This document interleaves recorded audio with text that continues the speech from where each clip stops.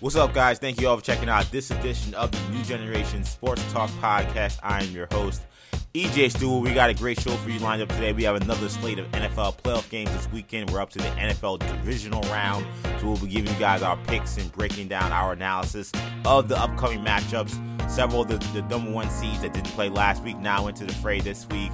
Some teams coming up from some emotional wins last week now go on the road to try to repeat those efforts. So should be a good discussion to talk about some of these games this weekend. We'll also be talking about the Lakers melodrama that continues. Frank Vogel apparently on the hot seat. Interesting figures being pushed forward in terms of the power structure of the Los Angeles Lakers right now. And another embarrassing loss that happened just last night. A loss at home to the Indiana Pacers and a benching of one of their star players. So we'll talk about where the Lakers stand at this point in the NBA season. And we'll wrap the show with some news that was surprising to some people, not necessarily as surprising to some people on this podcast. But Shaedon Sharpe, the teenage phenom who had reclassified and decided to enroll early into school this year. He's at the University of Kentucky. He's not played a game this season. The expectation is that he won't play a game this season. But Jonathan Givony of ESPN.com posted that the word right now and the expectation is that he would be eligible to enter the NBA draft should he do so. Of course, there's that age limit. You have to be 19 and a year removed from high school in order to do that. Sharpe turning 19 in May, and the fact that he left high school early essentially to start his college year apparently will make him eligible for the draft. So we'll talk about what that would mean for this draft if Shaedon Sharpe does indeed enter and what the hell is actually going on over there in Kentucky since he's on the team but not actually playing a game. So it's a little bit of a complicated situation. So that should be a fun discussion as well. So we have a great podcast today. Kendall, of course, is my co-host. And Kendall, I got to say, we had the last week's slate of games. If you guys listened to the podcast last week, you guys heard how excited I was for NFL Super Wild Card Weekend. But to be honest, Kendall, it was anything but super. It was egregious. It was dismal. It was depressing. It was awful. And I think 2 years into this experiment, I think it's safe to say at this point, NFL playoff expansion to me has failed. It's failed. It's failed miserably. It's sad to see. It was something that I really didn't have much confidence in when they launched it. But when you come to these games, you see all these slate of games. We're not used to seeing, 3 games on 3 different days, or I know that's this year they switched it up and had one Monday night game. There's excitement to that because you're like, okay, cool, I want to see how this plays out. We got all these games. You're only seeing 4 games, now we're seeing 6. So let's see how this goes. This thing was just a dumpster fire, because you had 2 games in the 2-7 matchups where you talk about the Chiefs and the Steelers, or whether you're talking about the Buccaneers and the Eagles. That was just a waste of time. Games that was just unwatchable. And those games, were played back-to-back. Those games were played on Sunday. So you had a whole slate of games on a whole day that you just didn't get anything out of on any level. Well, there wasn't back-to-back. I'm sorry. There was a game in between there. The Cowboys and 49ers, I guess, saved us from some misery. But, man, you're talking about 2 out of the 3 games are just completely unwatchable, and you got 2 teams in the playoffs that just don't belong there. Ben Roethlisberger, he looks like a carcass out there, basically trying to go up against that Ferrari that is the Kansas City Chiefs. Jalen Hurts looking like a deer in headlights, going up against the Buccaneers and Tom Brady, defending Super Bowl champions on the road. This is not good football. This is not good for the league. You want to see playoff games. You want to see highly competitive teams play.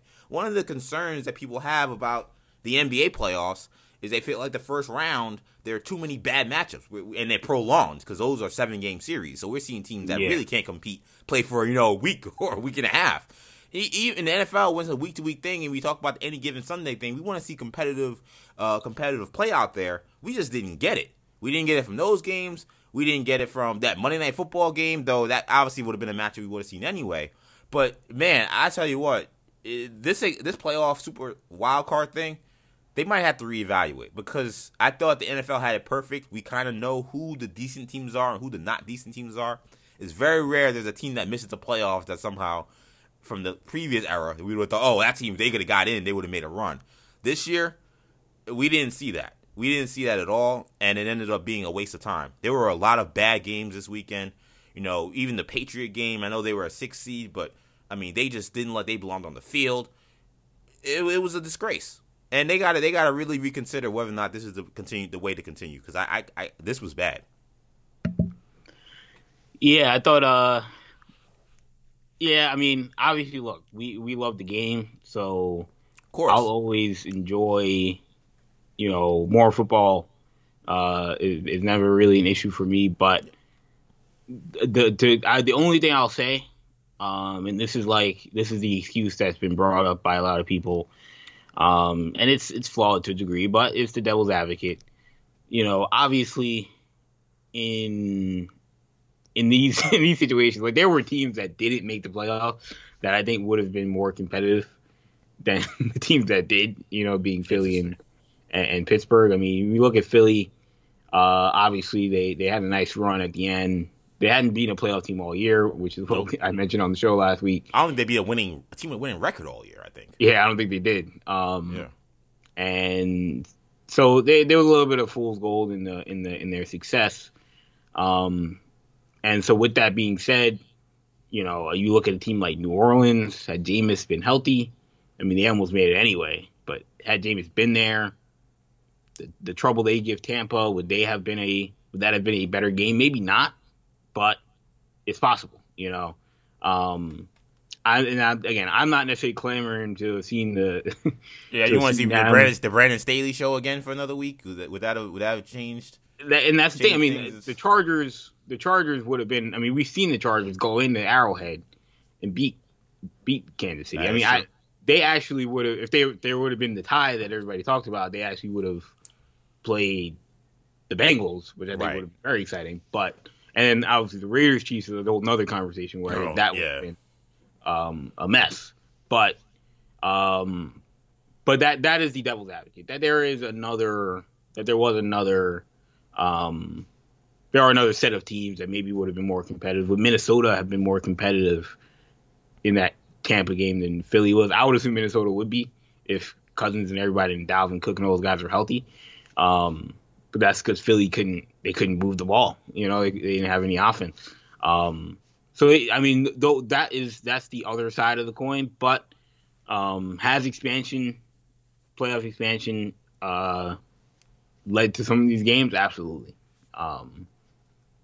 These games have been this weekend. I mean, obviously even the Buffalo game, not really a product of expansion, but it was just another terrible game. Yeah. Just another terrible game. And I think about last year, to be fair, Indianapolis, they went to Buffalo last year and played a very competitive game.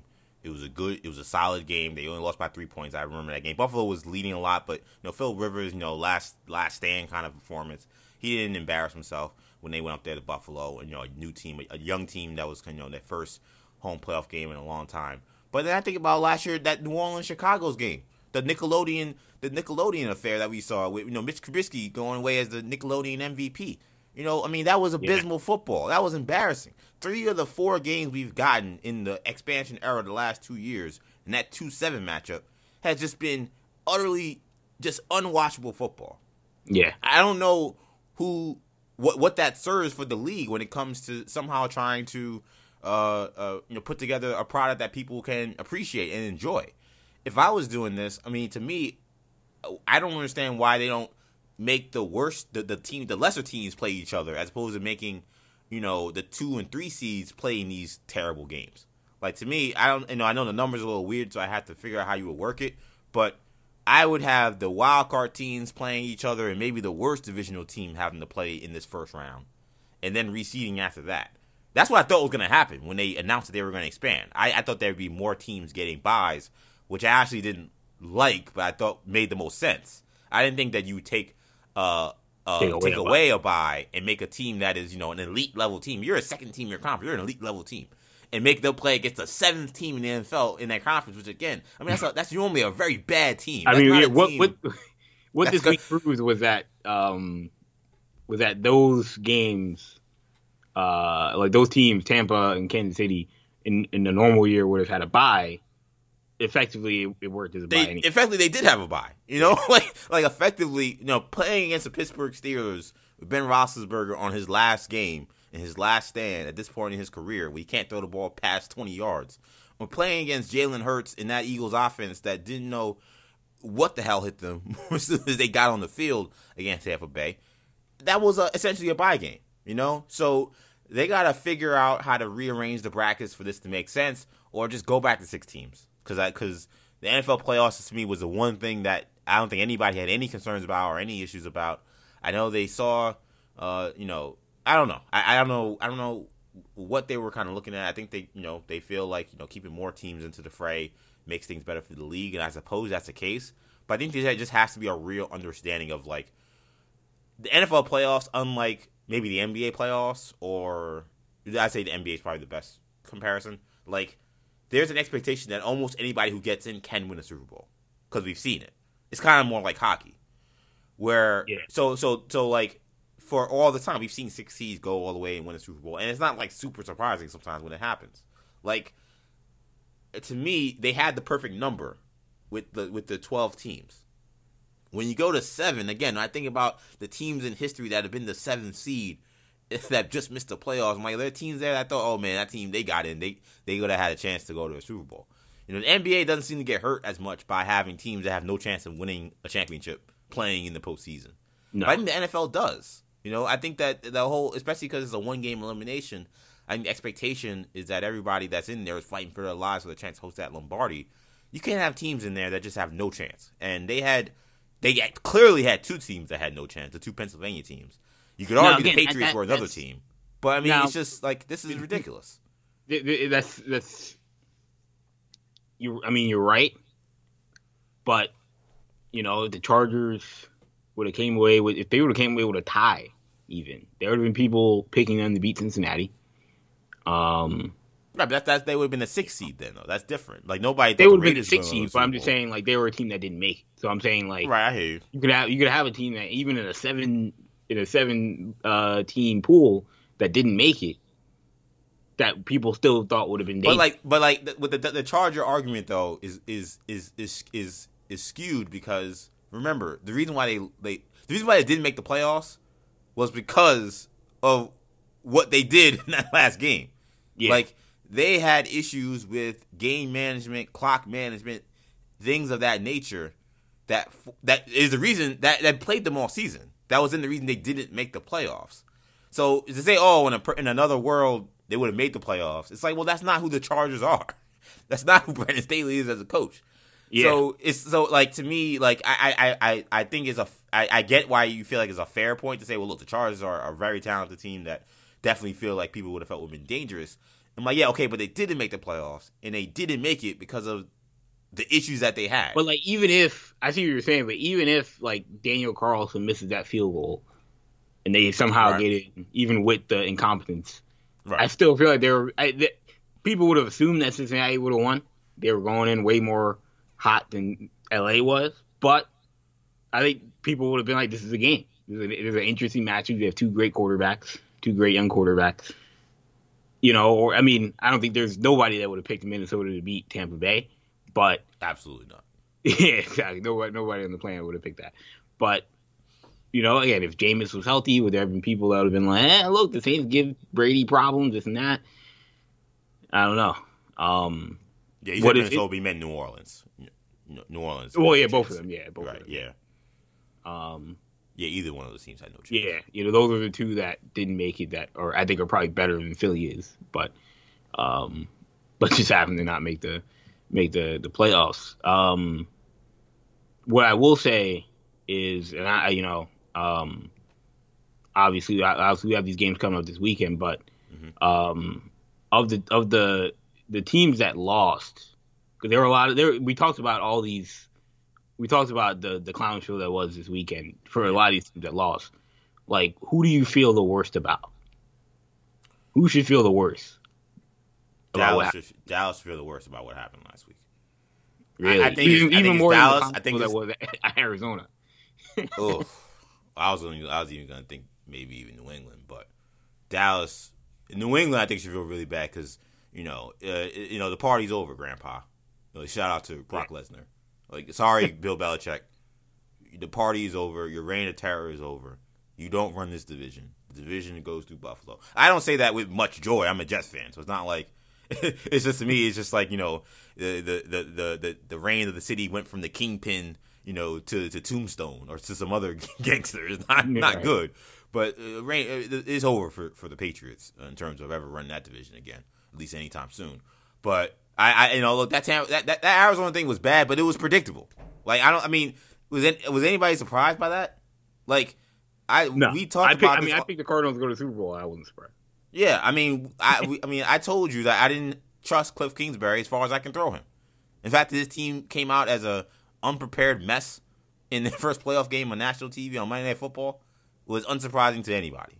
So, to feel bad about it, I just feel like you weren't watching them for the last 6 weeks. The only team they could beat was a clown show that is, again, the team I would say should feel worse is the Dallas Cowboys. The Cardinals actually found a way to beat those clowns. Like, the Dallas Cowboys, I don't even know where to begin.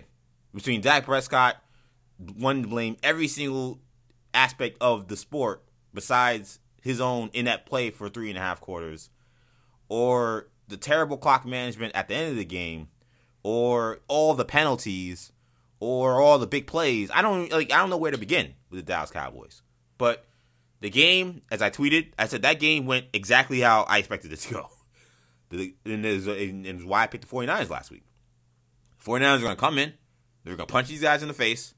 And Dallas was going to have to find a way to get up off the mat and play disciplined football in order to do that. And they've shown they can't do that. So they failed. Yeah. So I think there's disappointment to me in Dallas because of the expectations being so much higher than it was in Arizona. I think Arizona, you had thoughts of trying to go to the Super Bowl, things like that. But once you have the injuries, once you see the ineptitude of Cliff Kingsbury, you start to say, okay, maybe this team is a year away, maybe a coach away from really figuring this thing out. Dallas, I think he thought, okay, despite some of the things we saw this year, we still have the talent together, even despite the Gallup injury, to still win a Super Bowl, possibly. And to lose in such cartoonish fashion, and then to take the loss so poorly, the way Dak Prescott did, they would be the team I'd feel terrible about. It's like a lost year. It's like a wasted year. This is one of the most talented teams that Jerry Jones has put together. Definitely which is saying the last 15 years. They've had talented teams. Yeah. For sure. But in the last 15 years or so, I'd say this is definitely one of the most talented teams. And I'm not, winning Super Bowl is hard. I'm not saying that, if you don't win Super Bowl, you're a bum. But you don't even advance past first round. You can't even, beat Jimmy Garoppolo. There was so much disappointing about the game. I'm even thinking about the fact that the fans were basically, it was a neutral site game for a home playoff game against a rival. Like, there was just all disappointment. It was nothing good to come out of that Dallas situation. But it goes back to kind of what I've been saying was that, there's not a lot of good for any of these teams that lost to take from. The Raiders probably the only team to look back and say, hey, man, at least we, gave a decent effort. Every other team that lost can't feel good about the effort they gave. Every single one. Cardinals, Steelers, Dallas, Philly, and New England. Yeah. And again, when I think about the construction of this playoff format, I'm like, if we get in performances that bad, something's got to change. Because it didn't used to be like that. Wild card round, usually you had pretty competitive games. We had almost none. That can't happen. Two of the 6 games were competitive, and one of the teams that lost were a complete clown show. Yeah. So it's like, it wasn't even like they played good football when they played a close game. Yeah. Both of those teams were just on one in the last 2-3 minutes. The favorite. Yeah, and they were favored at home. Like, that's the only reason they get blown out because they didn't play a better team. Right. Put them and they were getting blown out. Yeah, exactly. It was the 49ers that let them back in the game because, they're a Jimmy Garoppolo-led team. They were the 6th team in the yeah. But yeah, no, to me, I think the team that has to feel really, really shaky is Arizona. New England, I think New England knows. I think they knew the jig was up. Okay. I tell you what, the media and their fans did not know that. No, they didn't realize. Because last week I said I thought Buffalo was going to win. Even though Belichick scares me. Everybody else was shocked by that development. I was not shocked that they got blown out. Yeah, to me, I think you can tell that they knew because of the way they played that game in the first time. Yeah, the way they won. They do that. That wasn't. Yeah, they know they can't line up and play real football and beat that team. Right, exactly. So so they weren't. I don't think Belichick was shocked by the result. So with that being said, to me, Dallas obviously, embarrassing loss. But you were still in a position to win the game. Like Arizona against a team that was neck and neck all season with them, a team that they viewed as on their level, to be just completely helpless for all 4 quarters of the game.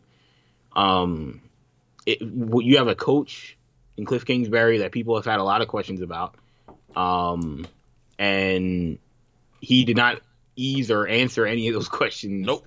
In this game, you have a quarterback in Kyler Murray that people have a lot of questions about. Where's his head at? Teddy Bruschi on Sunday NFL Countdown said Kyler Murray's got a little bit of front runner in. Well, what did we see on Monday? We saw a guy the first couple drives went poorly, and he completely crumbled.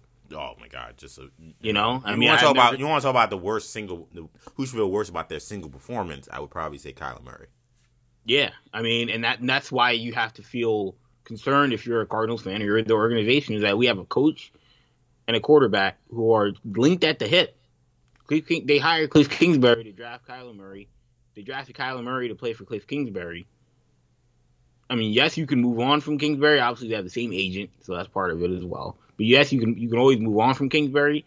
But is Kyler the kind of quarterback that you want playing in a different system?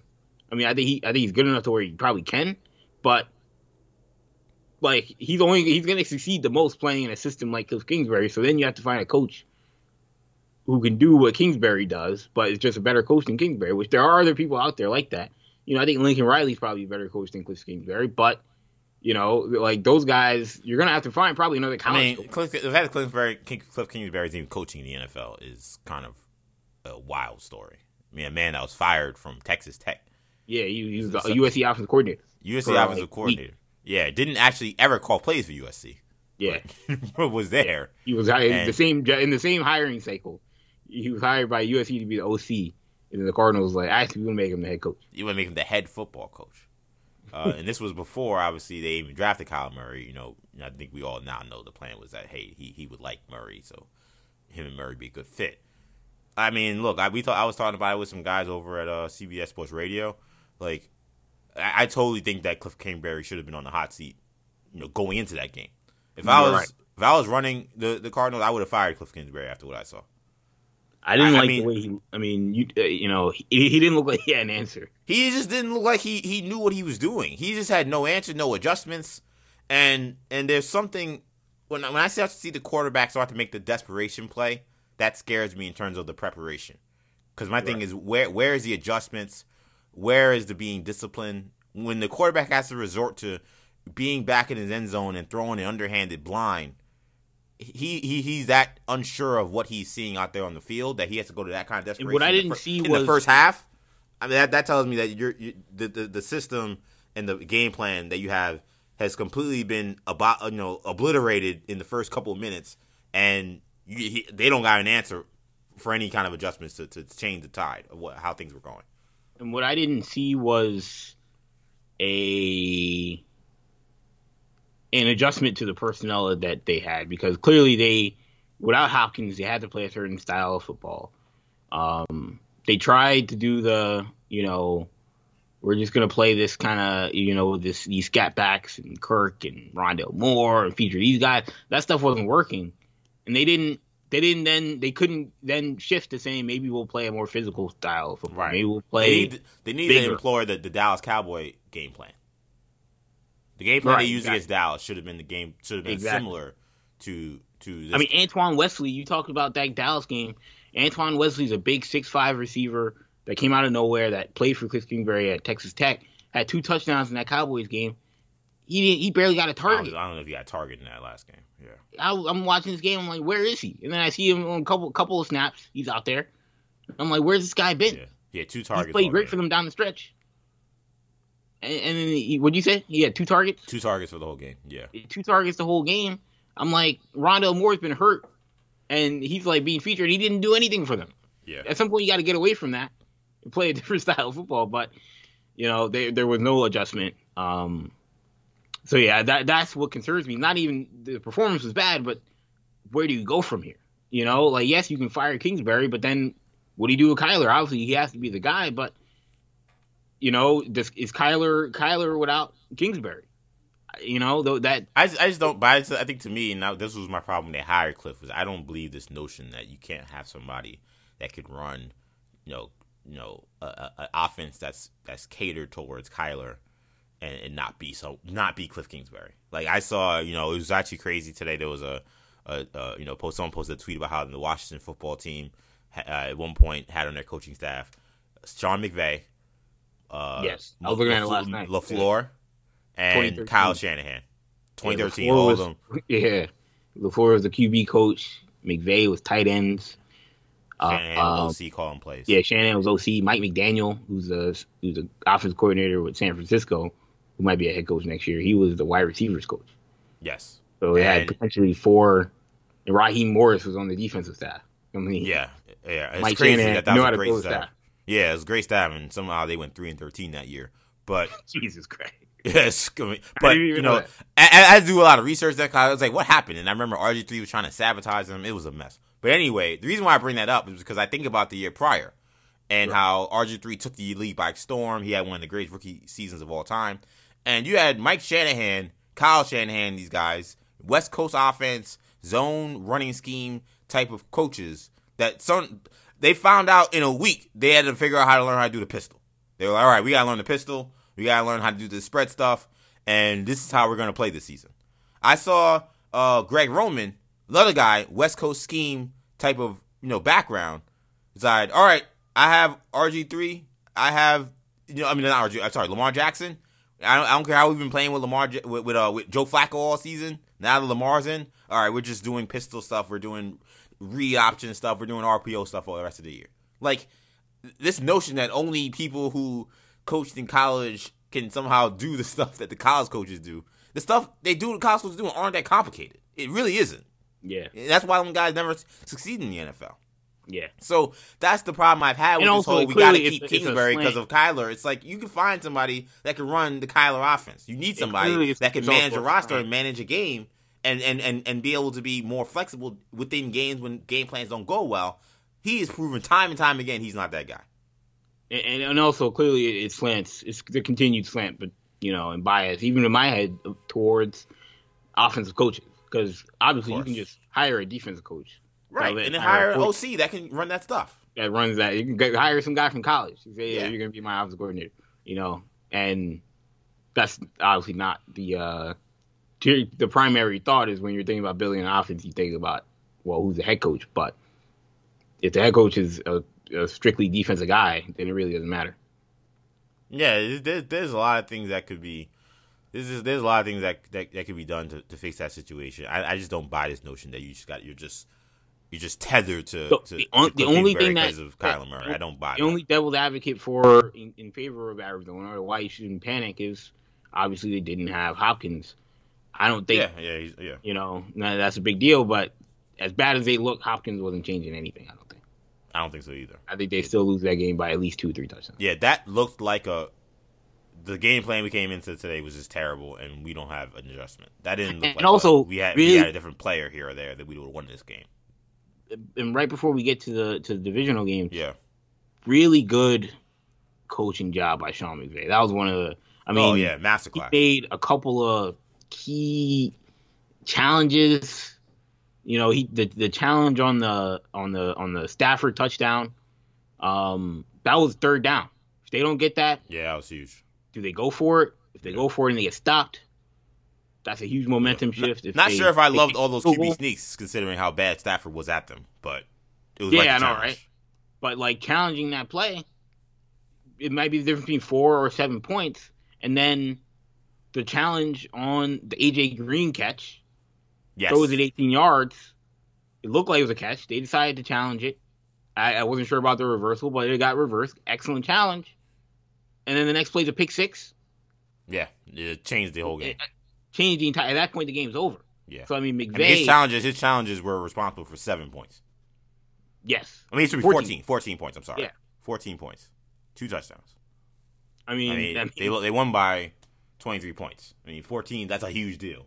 Those 14 points don't come at those times. I mean, the game could be different, I mean, yes. I doubt it because, again, what I saw from Arizona, but, he wasn't going to be the reason why they didn't lose that game, and they didn't maximize their effort in that game.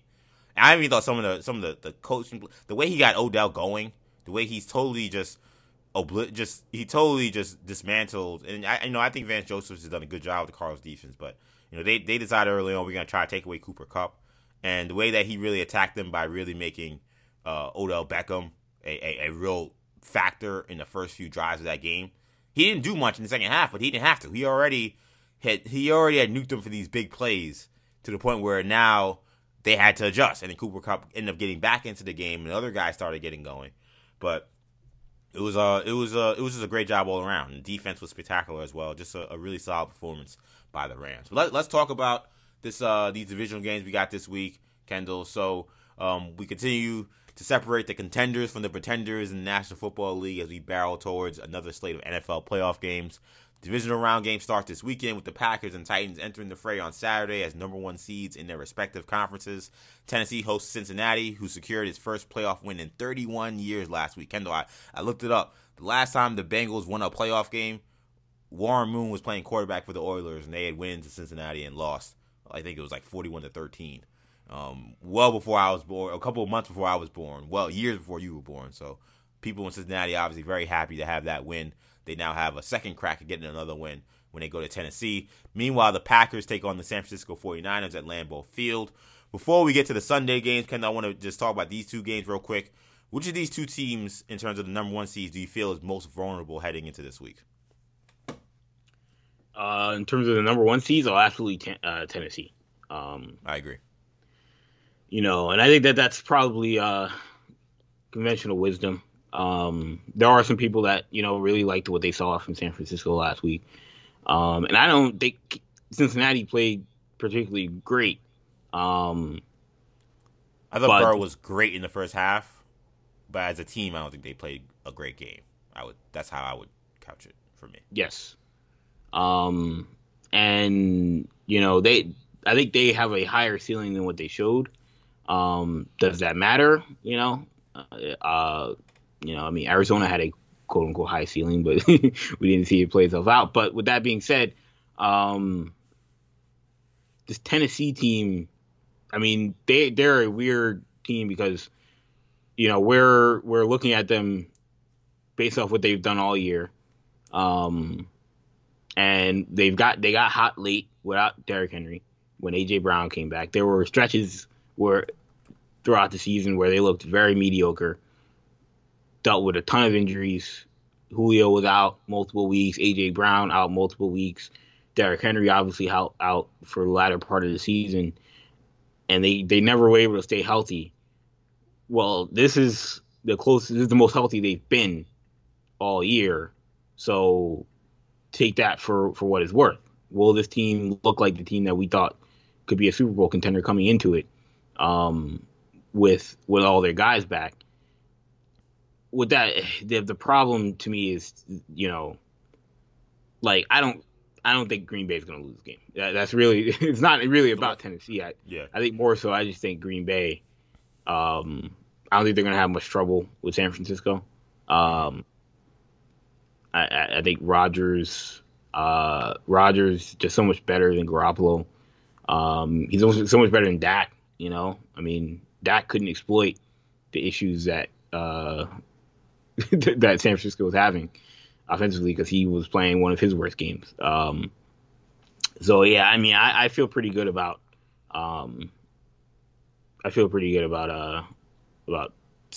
Green Bay. So Tennessee is the team that I'll be more concerned about because they're going up against a better team.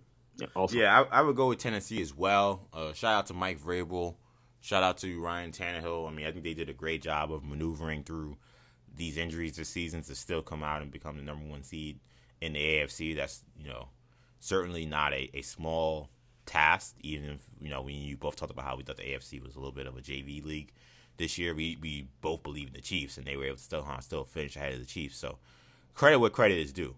But I think even beyond, we could talk about the Packers feeling like a true Super Bowl contender. So maybe you don't really believe much that the Niners can go in there. But I actually really think that the Titans can be in trouble because of this matchup, not having anything to do with the Packers. When you pour into the numbers, Kendall, of the Titans season, because they're a very fascinating team.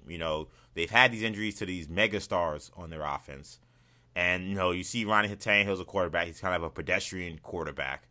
And, their defense has had problems in the secondary. So you're like, okay, how does a team with all these issues win, 13 or 12, how many games they won? And the Titans this year finished 25th against the pass, but they were 10th in interceptions and 9th in sacks. So that was interesting to me. I'm like, okay, they're getting up a lot of yards, but they're finding a way to make big plays. But when you pour closer into those defensive numbers by Tennessee, they're also second against the run. So you do a good job running the ball. I think a lot of this has to do with really more scheme than it is the actual players. Because despite being 9th in sacks, and they've got some decent pass rushers, they were only 20th in the NFL in QB pressure percentage. When you talk about sacks combined with hits on the quarterback and pressures, you combine all those numbers, they were getting sacks, but they weren't necessarily getting the hits on the pressure on the quarterback the way you expect, given those sack numbers. Cincinnati was 14th in QB pressure percentage, even though they had less sacks than Tennessee did this year. The Bengals also have a 5th-ranked run defense. We know Tennessee likes to run the football. So the Bengals will be able to run. They may be able to kind of be stout against the run with Derrick Henry coming back. And I don't know if I necessarily believe in the Titans in terms of their defense and their ability to be effective against Cincinnati, because Cincinnati has a bad offensive line. We all know that. But these pressure numbers are kind of pedestrian when we take off the sacks. And a lot of it, I think, is because of, again, scheme. A lot of it is, Mike Vrabel does a good job of disguising coverages, disguising things. These are a lot of coverage sacks that this team is getting. But to me, if you're not going to get to the quarterback effectively, and you got Jamar Chase and Higgins and Boyd running around out there with those guys, that's a problem. And the Titans being second against the run defense, that's not going to matter against Cincinnati. Cincinnati's one of the worst running teams in the NFL. So that doesn't really do much to me in this game. I think this is a bad matchup for the Titans because I think teams that are going to be effective against Cincinnati are teams that can stop the run and can get after their quarterback. The question will be, can Joe Burrow take care of the football? And that's going to be really, to me, the game. If Joe Burrow gets into this kind of turnover bag, which we see every now and then, that's going to be a problem. But I think there's a chance the offensive line holds up because I think the Titans' pass rush is overrated. And I know those receivers are going to beat these guys one-on-one on the outside. I know that. So I think this is a tough matchup for the Titans. So I think because of those reasons, and when you look at you take out some of the glossy players and the glossy numbers we've seen from Tennessee and kind of look deeper into the numbers, particularly defensively, there's a lot of reasons to think why Cincinnati may have success this week. Yeah. I mean, it's going to be interesting also see what does Derrick Henry look like. Right, and that's the thing too. When I saw, I think the Bengals defense, the run defense, hasn't gotten enough credit this year, being top 5 in the NFL. And Derrick Henry, we know the guy's like an alien, but he is coming off a serious foot injury, and this is his first game back. I don't know what to expect from him in that kind of situation. I think the Bengals would say, I'll take my top 5 run defense against Derrick Henry under these circumstances than playing against him in week 2 when he's healthy. Yeah. So this is to me a very interesting matchup this week. The Bengals, sometimes their defense hasn't traveled as well on the road at times during this year. They didn't play well against Chicago early in the year. They had a terrible loss to the Jets. So that would concern me a little bit. But I don't know. I think there's some signs here to suggest that Cincinnati may be a good matchup here. The Packers game, I don't like seeing Bakhtiari not practicing today. that does worry me a little bit when I think about the 49ers, who have a legit pass rush. Like, their QB pressure numbers are very good. So they're not a fake, we have a lot of sacks, but we don't really actually get pressure on the quarterback kind of team.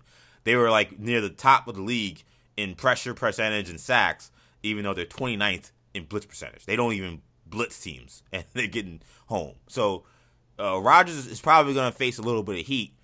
but they can run the ball a little bit, a lot better than Dallas has been able to do recently. So I think that'll keep the 49ers pass rushers maybe to slow them down a little bit.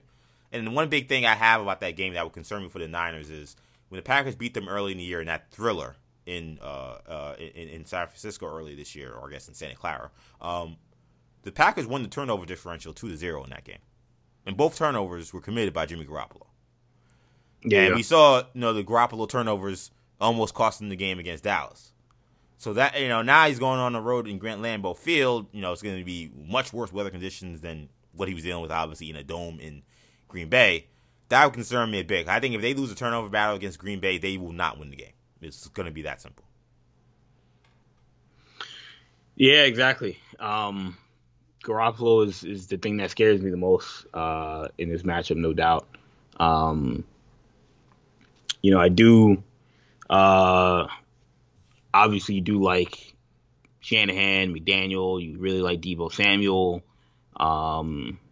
As a whatever you want to call him, offensive, an amoeba offensive weapon.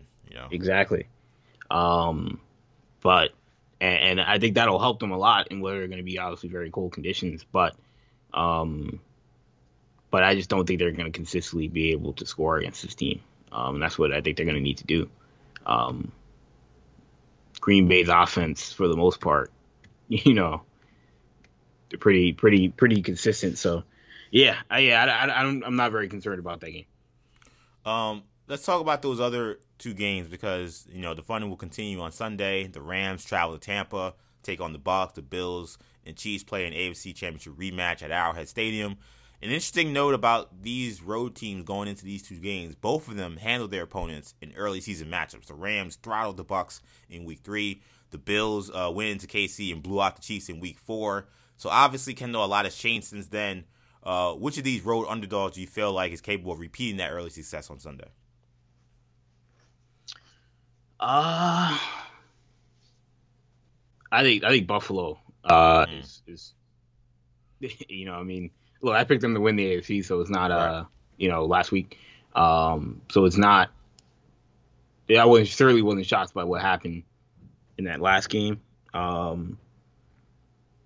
I do think that this Buffalo team is probably the best challenge for what Kansas City presents. They have a quarterback that I think can go shot for shot with Patrick Mahomes. They have a defense that can turn you over, and we know that's where Patrick Mahomes is vulnerable. I don't think they're going to have much success running the football. I mean, Jerick McKinnon ran the ball well last week, but can they consistently do that? It's a question. So, and Clyde Edwards-Helaire is coming back, but I still am not convinced. Yeah, I think that the Bills would be the team as well. Rams look really good. I gotta admit, they look really good. They look like a team that maybe they kind of were just waiting to get to these playoffs. The Bucs had a weird performance in that Eagles game. It was, they kind of started to get going a little bit, but the Eagles' defense, I thought, showed a little bit more fight than maybe I expected them to. So I would go with the Bills as well. The Bills have an elite level defense, and the Bills are also very good at taking the ball away. And when the Chiefs have gotten into trouble this year, it's been when Patrick Mahomes has gotten loose with the football. He's been very, very good during this kind of winning streak of not being as careless with the ball. But we know he's a big gamble kind of player. He's always going for the big play. So it's just hard to kind of see, him just not being just totally not taking risk or not putting himself maybe in some dangerous positions. So I would say the Bills would be the team that I would be feel like they're more capable of making that play and maybe pulling off another upset. So let's do predictions this week, Kendall. So we got Bengals at Titans. Titans favored at 3.5. Who you got this week? Bengals Titans. I've got the Bengals. I think Joe Burrow outplays Ryan Tannehill, and I don't think this will be super high scoring, but I think Cincinnati will pull away. I think there'll be too many explosive plays made by Higgins and Chase. I'll go Bengals 27, Titans 17. Yeah, I'm going to go with the Bengals here. I think that this is, as I alluded to, I think this is not the greatest matchup for Tennessee. Bengals go on the road, a very young team against a very good coach, a pretty veteran team. Scares me a little bit, but I'm gonna be a little bit of a risk taker this week. I'm going to say that the stuff that I talked about earlier in this podcast will bear out. I don't know if the Titans will get the kind of pressure that maybe people will expect them to get on Joe Burrow. And if Joe Burrow actually has time to hold on to the ball against that secondary, I think he's going to make plays because he has much better receivers than the Titans have secondary players. So I'm going to go with the Bengals winning a tight one. They'll probably win. I think it's going to be very close. I think it's going to be like a 27-26 kind of game. I think it's that close. 49ers at Packers, Kendall. You seem to make it clear that you think the Packers will take this one. They're 5.5-point favorite. What do you got with this one? This is which game? Packers. 49ers Packers. Okay, Packers 49ers. Yeah, I like the Packers. I don't think that this will be much of a challenge. The only thing that scares you is if it stays close, if it stays, low scoring. Distance, yeah. It's San Francisco's got to get the running game established, run the clock. But I just don't think that's. I mean, it's what the New England strategy was supposed to be last week. Yeah. But if you can run the clock, I mean, the Bills didn't have a whole lot of possessions. They had 7 possessions. They just scored on all of them, on every single one. So they still lit them up. So yeah, that's the concern. You have to be able to get stops on the other end. Patriots had a pretty good defense. Niners have a pretty good defense, but if you're playing against a great quarterback who's locked in, I don't think it'll matter. I've got Green Bay 31, Niners 17. Yeah, I got the Packers winning this one. The Packers pretty decent against the run, 10th against the run. We know the 49ers are going to want to run the football. I expect them to take that away. I think the Packers will be able to get some turnovers here on Jimmy Garoppolo. I'm going to go with the Packers winning this one. I think it's going to be pretty convincing. I'll say 30-16. Maybe for half it's close. But I'll say for now, I'll say 30-16. We'll go with the Packers here. Rams at Buccaneers. I'll go first on this one. I'm gonna go with the Tampa Bay Buccaneers. It comes down to trusting Matthew Stafford, man. We said he had the most to prove last week, and he answered the bell. He had a very good game. This I think is gonna be a much different task against a much better defense.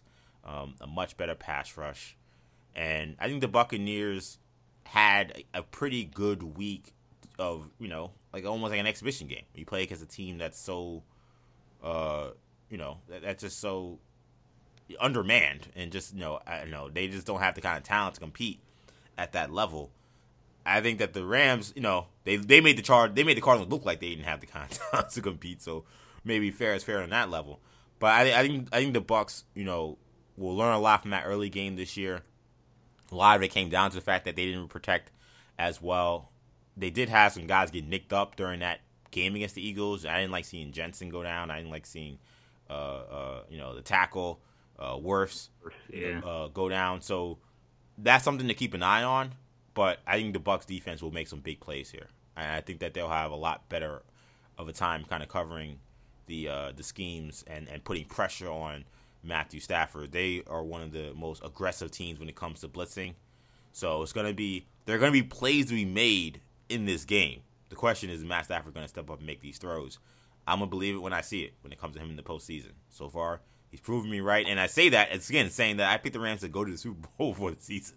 But, and win it, I think, actually. But I still got to believe it to see it. So I'm going to say the Bucs win this one. I think they win pretty convincing as well. I'll say 30-20. Yeah. This one was interesting because I feel like the Rams, remember last week I said whoever won that Raiders-Bengals game was going to come away being like, oh, well, this team, can they go all the way? I feel like the Rams won the game where it was like, whichever team lost that game, be like, here we go again with these guys. Right. Well, the Rams won, Cardinals. We wouldn't have felt great regardless of who won the game. And that's the that's where I think the Rams are at, where it's like, did we really find out anything about the Rams, or was it just that the Cardinals were so inept and so shell shocked that it didn't matter how well they played? This is the real game where we find out whether or not the Rams are for real or not. If they can beat Tom Brady, yes, there are the injuries. Yes, there are the guys like AB that aren't there, but this is still Tom Brady. We saw this team look great offensively for now 2 weeks in a row against inferior competition, but still NFL competition nonetheless. I'm gonna go with Tampa Bay, but I trust Brady more than I trust Stafford. Leonard Fournette being back is going to only make this team more balanced offensively than they were last week. Although we saw nice snaps from Gio Bernard as well, coming back from injury. So, and Keyshawn Vaughn's running the ball well. But I'll go the Bucks. Shout out to Cam Akers though, in his return. Oh man, Cam Akers. I mean, I've never seen a guy come back from an injury so early like that and look so dynamic. Yeah, I mean, it's like he's made of adamantium. Like, I don't know how you come back from a torn Achilles in 6 months, 5 months, whatever he did. I mean, it's absurd. Like, shout out to that young man. And great to see him out there playing so well. And he adds another dimension to that offense. Yes, they badly needed some physical running game as well. The Rams are a very finesse team. They haven't been able to really run the ball physically against a lot of teams. Michelle started to kind of pick it up a little bit, but Cam Akers is a whole different beast if he's healthy, and he looked healthy. As crazy as that sounds, like for a guy coming from a torn Achilles this year. So I get that. Last game, Chiefs, Bills. I gotta pick a road team somewhere. This is where I'm gonna do it. I'm gonna say the Bills go into Kansas City, exercise some demons from last year. I'm gonna say they beat the Chiefs this week, and I think it will be a great game. I don't think this is gonna be a game where we say, "Oh, the Chiefs, didn't show up" or whatever. I think it's gonna be a high-scoring affair.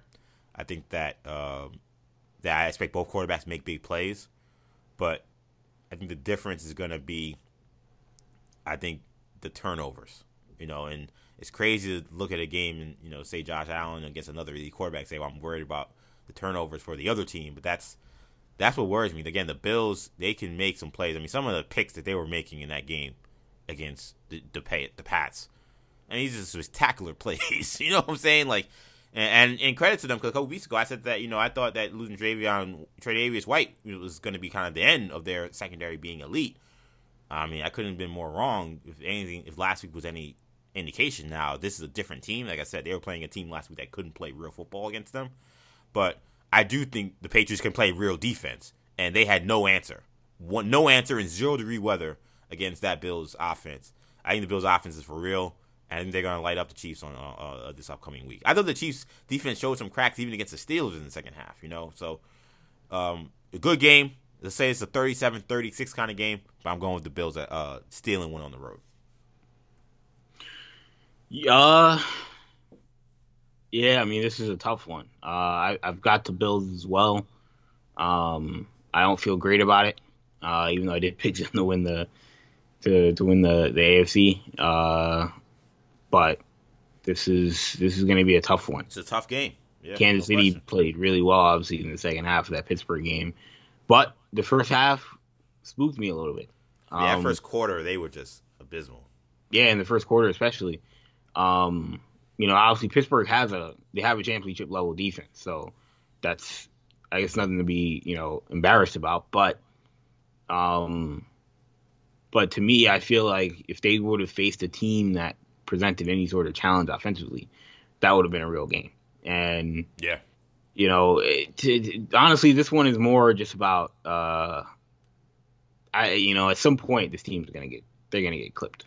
Your luck only runs but for so long in this league, and I'd be surprised if they can go another year unscathed in the AFC.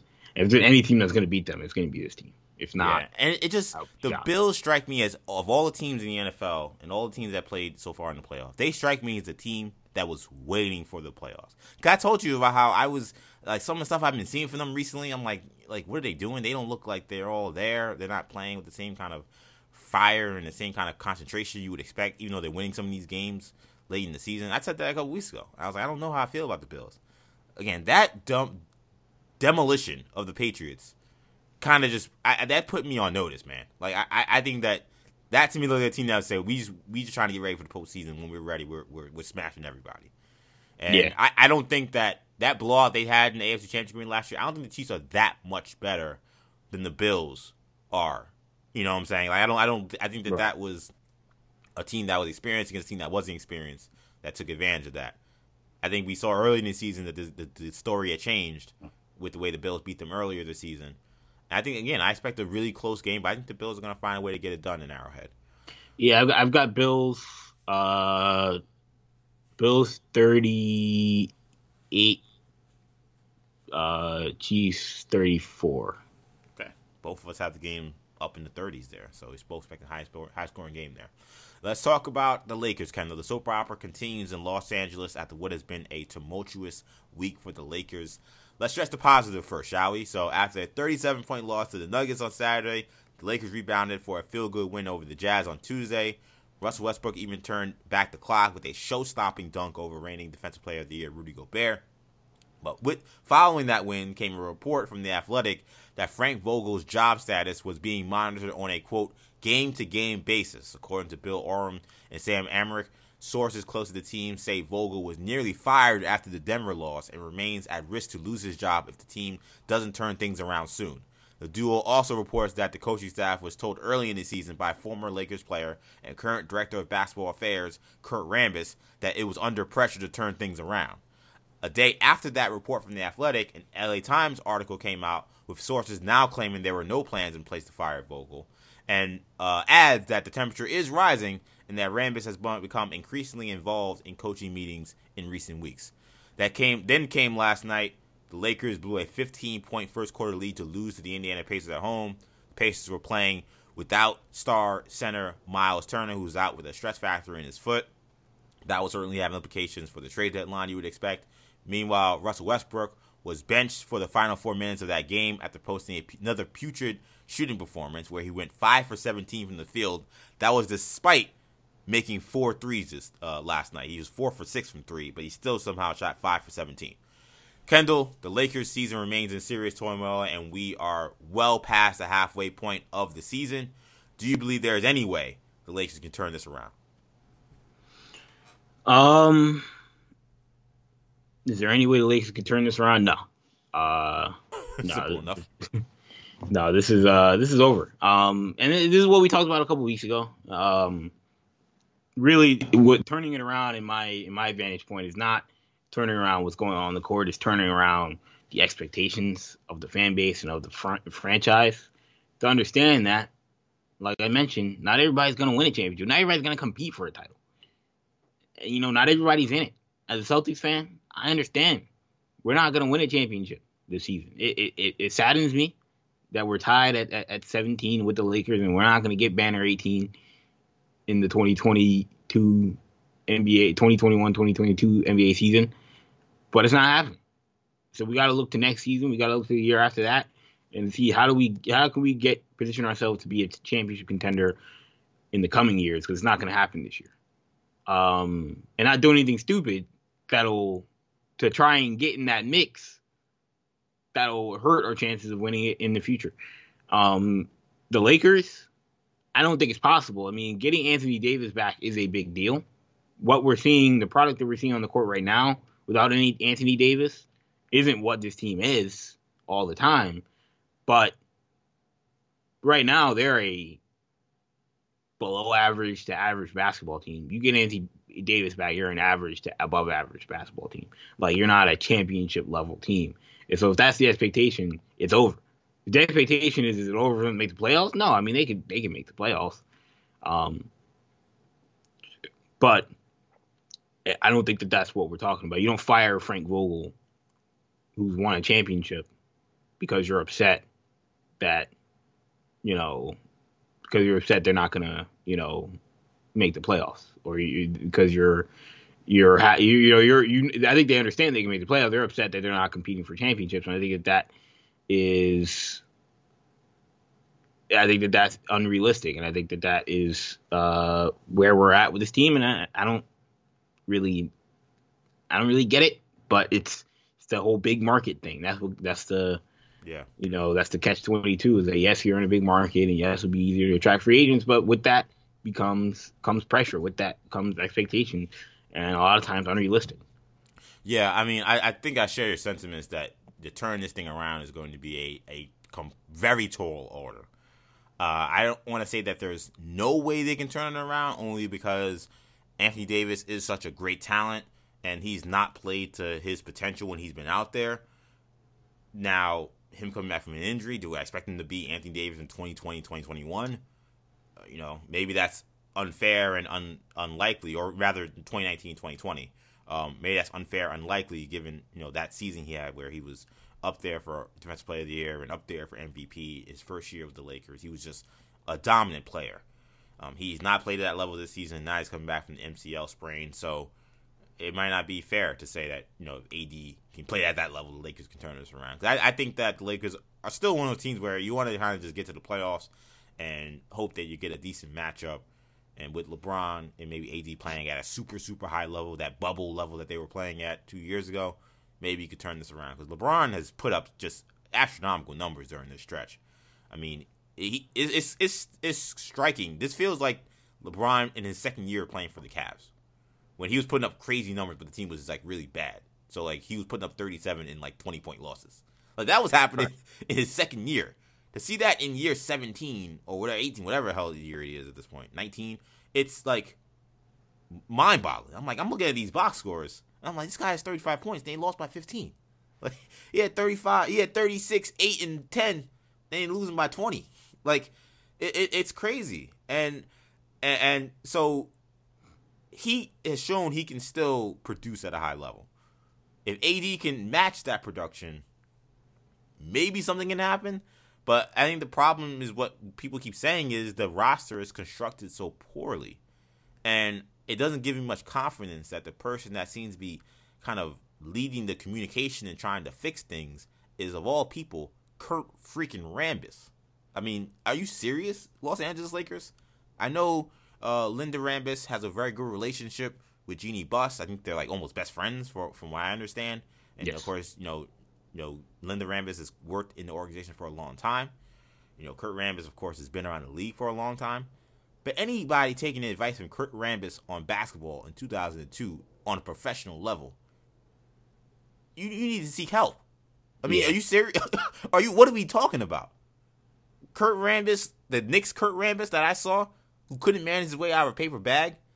Or are we talking about the Minnesota Kurt Rambis that basically began the process of running Kevin Love out of town? This guy hasn't been relevant to basketball success in at least 20 years. At least. And that's being kind. Like, that makes me highly concerned that, and apparently the push from him is they need to play, more centers. They need to play a more conventional lineup. They need to play more conventional basketball. But the roster is not constructed for them to really do that because their centers stink. And they have a point guard who can't stretch the floor. So you're not getting shooting from your center. You're not getting shooting from your point guard position. And your best asset is LeBron James, who's best utilized when he's able to spread the ball around to various shooters. And they want to play conventional basketball with a center and a point guard who can't shoot. Like, what's going on over there? So that's the part when I say, okay, is there any chance, where I kind of lean, okay, maybe there is no chance because that's how they want to play. That's not going to work. And I just got to say, Kendall, this Russell Westbrook thing, unmitigated disaster. A disastrous experiment. I don't really care who you want to blame. People want to blame Russ, and then the people that, like Russ are like, oh, y'all being too hard on Russ. What about this all stuff? It doesn't really matter. Point is, this thing has been a complete failure. It was a terrible job by Rob Pelinka and whoever else signed off on that deal to think that trading a championship caliber nucleus for Russell Westbrook at this point in this stage of his career was smart business. Because it's not necessarily, again, about him. We know what he is. We know he's going to have these terrible shooting performances. We know he's going to play subpar defense. We know at times he's going to have these explosive performances. He's going to have these big plays and that he can make winning plays at times. We know that. We know he's a very Jekyll and Hyde kind of player. The last thing the Lakers need, given all their injuries, the age on the roster, so you're worried about availability and reliability of the guys, the last thing they needed was a wild card where you didn't know what to expect from night to night. And to put that player and make him the point guard and take the ball out of LeBron James' hands, again, that's basketball malpractice to me. Could Russell Westbrook have made more sense for a different team? Possibly. But putting him on this team, terrible idea. It's been executed terribly. And I don't know what happens because nobody wants him. The guy's making $44 million, and he made one shot inside the arc last night. And then the other nights where he can't buy a shot from behind outside the arc. There are nights where he gets 6-8 turnovers. There's nights where he gets no turnovers. You don't know what you're getting from him. So at this point, that's a part of the roster construction that's just tough. And when I hear Kurt Rambis is the guy that's trying to give Frank Vogel pointers, if I was Frank Vogel, I'd be like, what the hell did I sign up for? Where Kurt Rambis thinks he has any right to tell me how to coach a basketball team. Frank Vogel won a freaking championship. Kurt Rambis has not done anything as an NBA head coach at all. As assistant coach, he sat next to Phil Jackson for a couple of championships, I guess. That's all he's accomplished as a coach.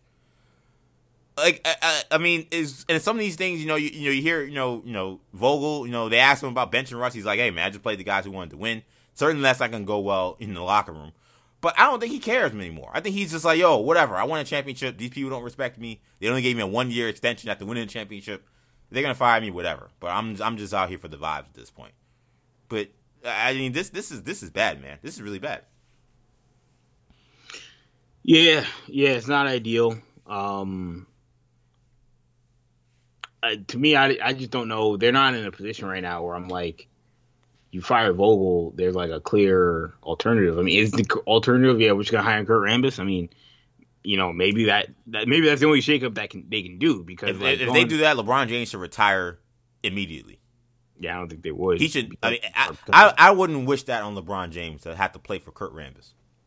That would be. Yeah. That would be a clown show. Think about that. Kurt Rambis in 2022, coaching the Los Angeles Lakers, telling LeBron James about what he should be doing on the basketball court. Or again, what are we talking about here?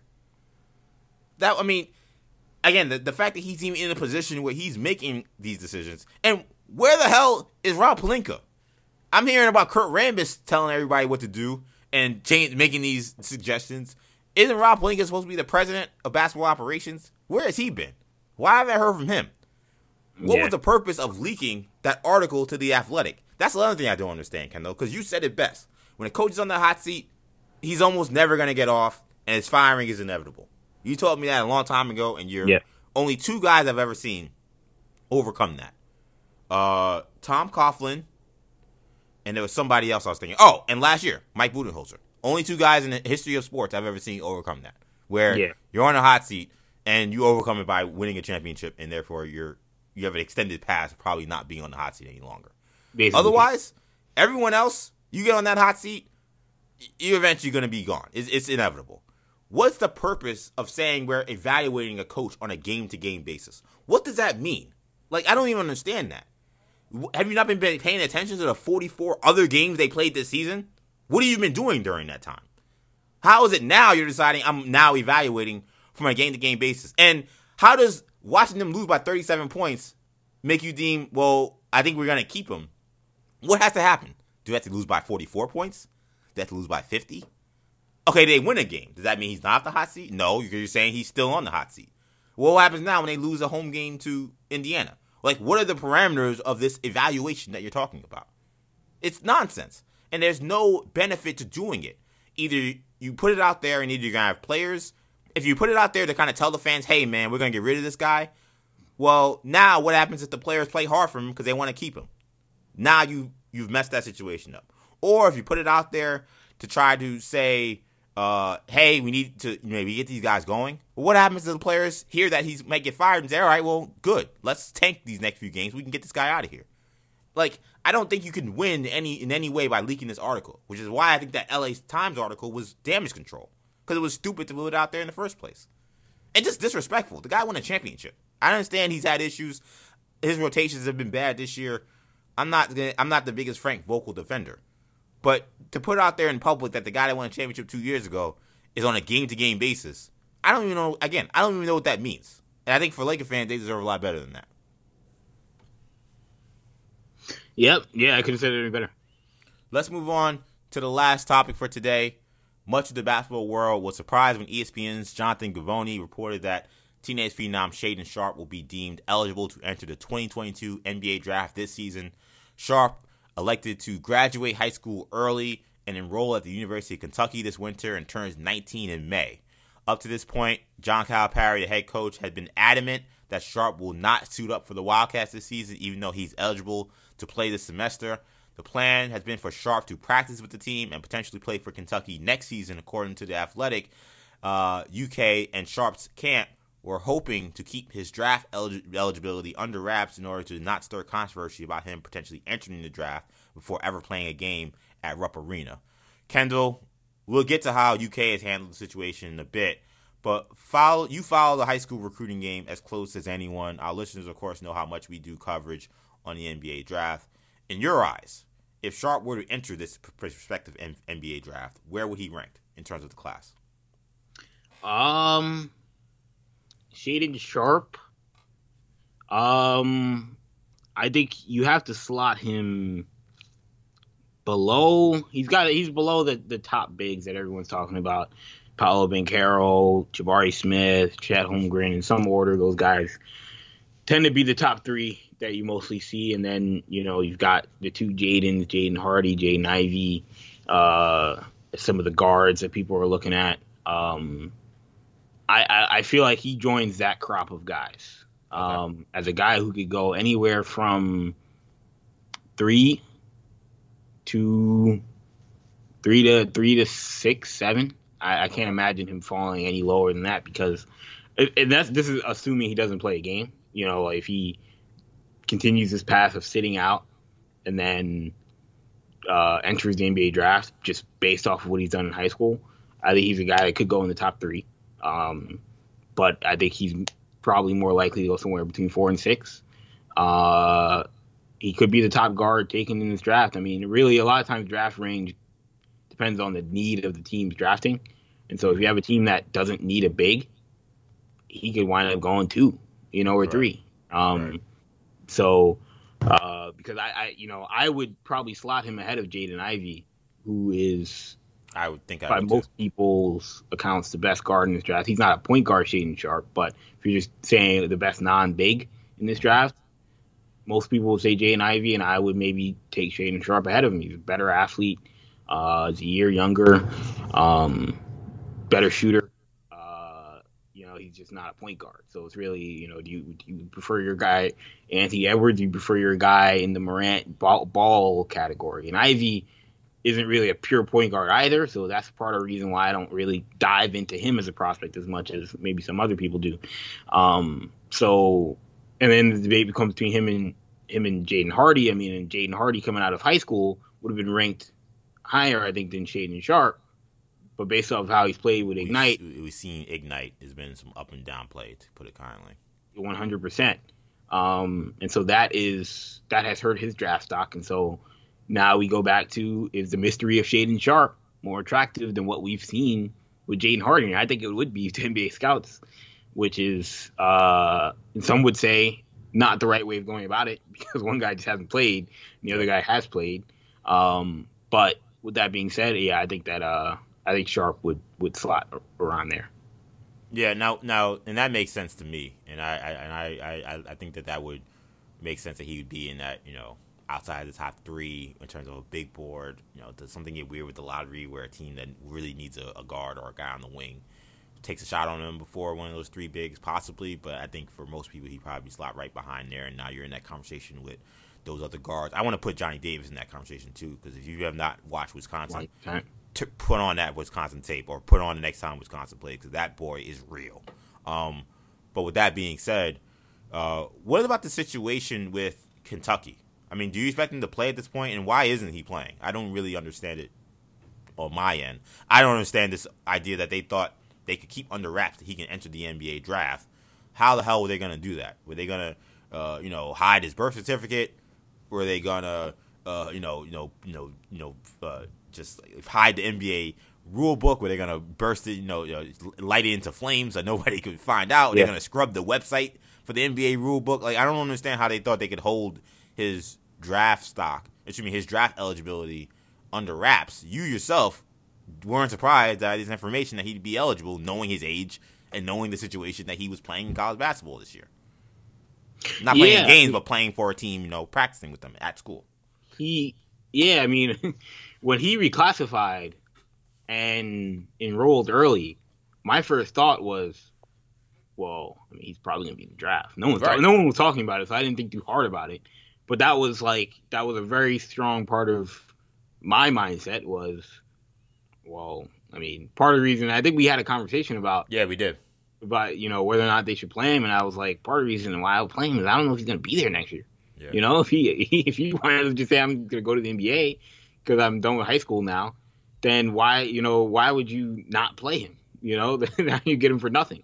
So to me, I think that the reason they weren't playing him, it sounds like there was some confusion about would he be able to enter based off of when he graduated, because he didn't graduate before the start of the NBA season. That was what was said apparently at the time. I didn't even hear that at the time, so I just assumed he was going to be eligible anyway.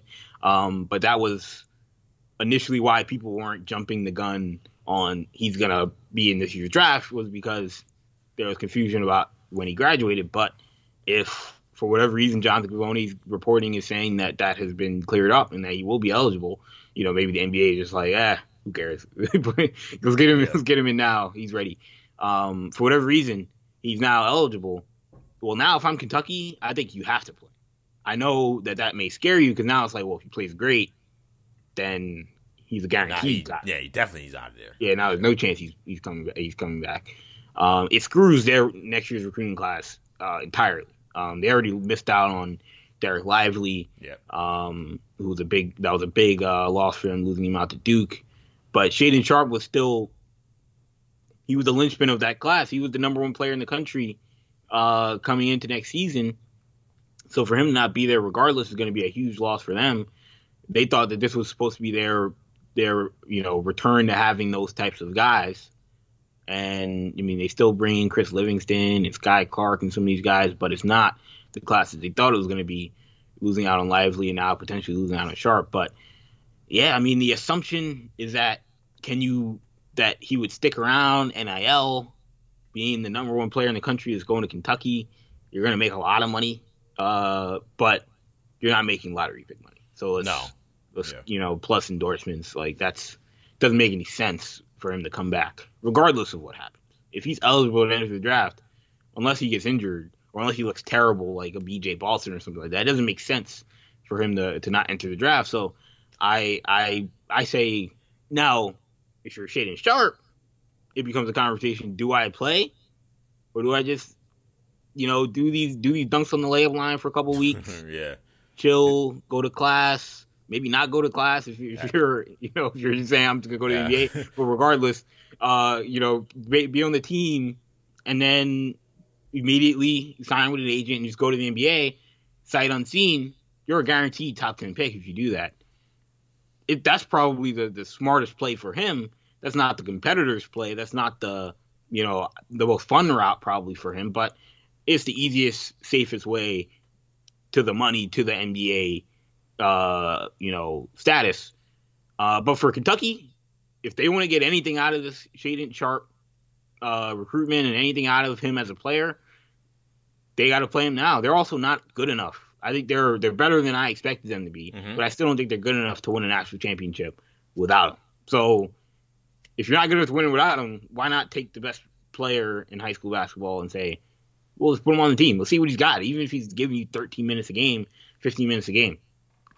Yeah, it's got to be better than some of the rotation guys that he has playing for them. I think, to me, Coach Calipari has a little bit of an identity crisis or an identity situation he's going to have to figure out with this, because he's been the big one-and-done guy, the big, I'm just here to get my guys paid and get my guys money the fastest way possible.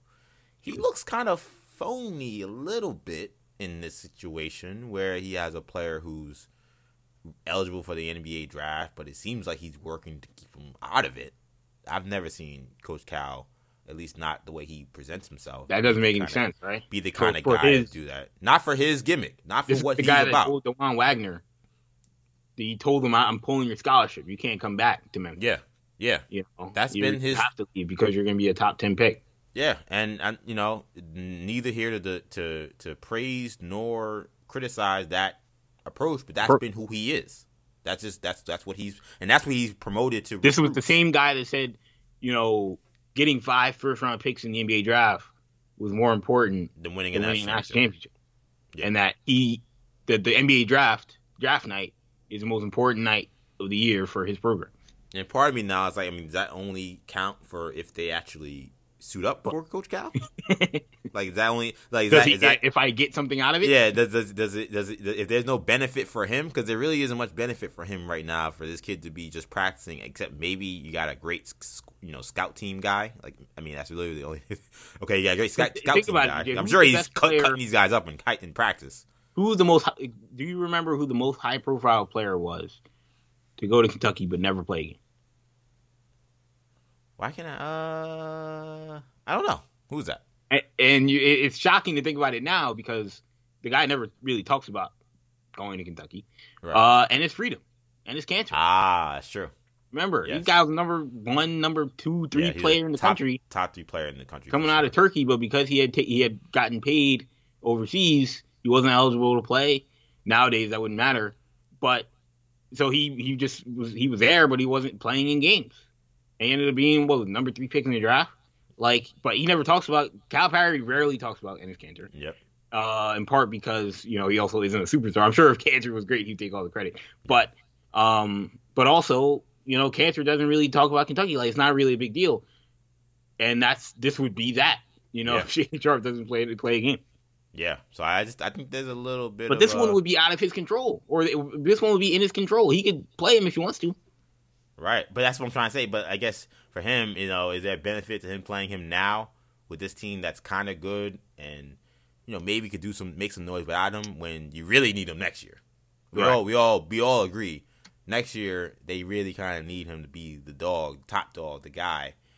They were trying to be slick. They were trying to make sure that nobody, keep him under wraps. People don't really even know. They don't even know he's eligible. And the question becomes, why does his family seem to be okay with this, or are they? Are they playing Cal? That could be happening. We're definitely coming back, and they're like, we ain't coming back. Yeah, we've seen that stuff happen before. Everything that we had heard about his recruitment was that they loved Kentucky. Yeah. It was. There wasn't really a second option. It was very clear he was going to Kentucky for a very long time. He has the same people, same AAU coach, same people in his corner that, Shai Gilgeous-Alexander had, and they loved what Cal did with Shai. And now, so they were not hesitant to send him to Kentucky. It's just, this is a different situation. Circumstances changed. I would be surprised. And there was a report initially from one Kentucky reporter that was like, the plan is still for him to go to Kentucky next year regardless. Then there was another report from another Kentucky reporter, Ben Roberts, who said that he had a source saying, I'd be shocked if he was at Kentucky next year. Maybe I was that source, because I echoed I would be completely flabbergasted if Shaedon Sharpe suits up one game for Kentucky next season. This season, I wouldn't be shocked. I would say it's a smart thing to do is to have him play. Yeah. But next season, we always say it. I always say it. Whenever there's money involved, a lot of money involved, typically the decision is made where the money is.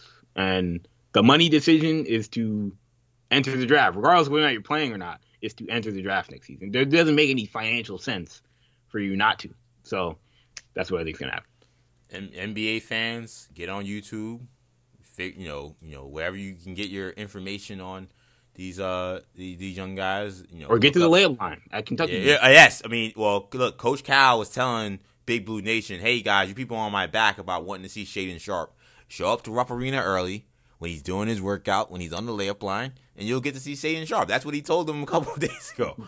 So unless if you're in Lexington, then you actually can go see him. But otherwise, get on YouTube, do your research, because this guy's going to be a big household name in the NBA draft if he indeed does enter this offseason. But that's going to do it for this edition of the New Generation Sports Talk Podcast. Thank you guys all for checking us out. Of course, you can catch all of our shows on the New Generation Podcast Network. That's Apple Podcasts, Spotify, SoundCloud, Stitcher, and TuneIn.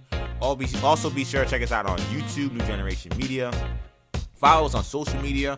We're on Twitter, New Generation Pod, Instagram, New Generation Podcast. You can find us individually on social media. Kendall's on Twitter, NewGenKen. You can find me on Twitter, EJ_Stewart, and on Instagram, ActionEJ. Thank you guys again for checking us out. For Kendall, I'm EJ. Take it easy, guys. Peace.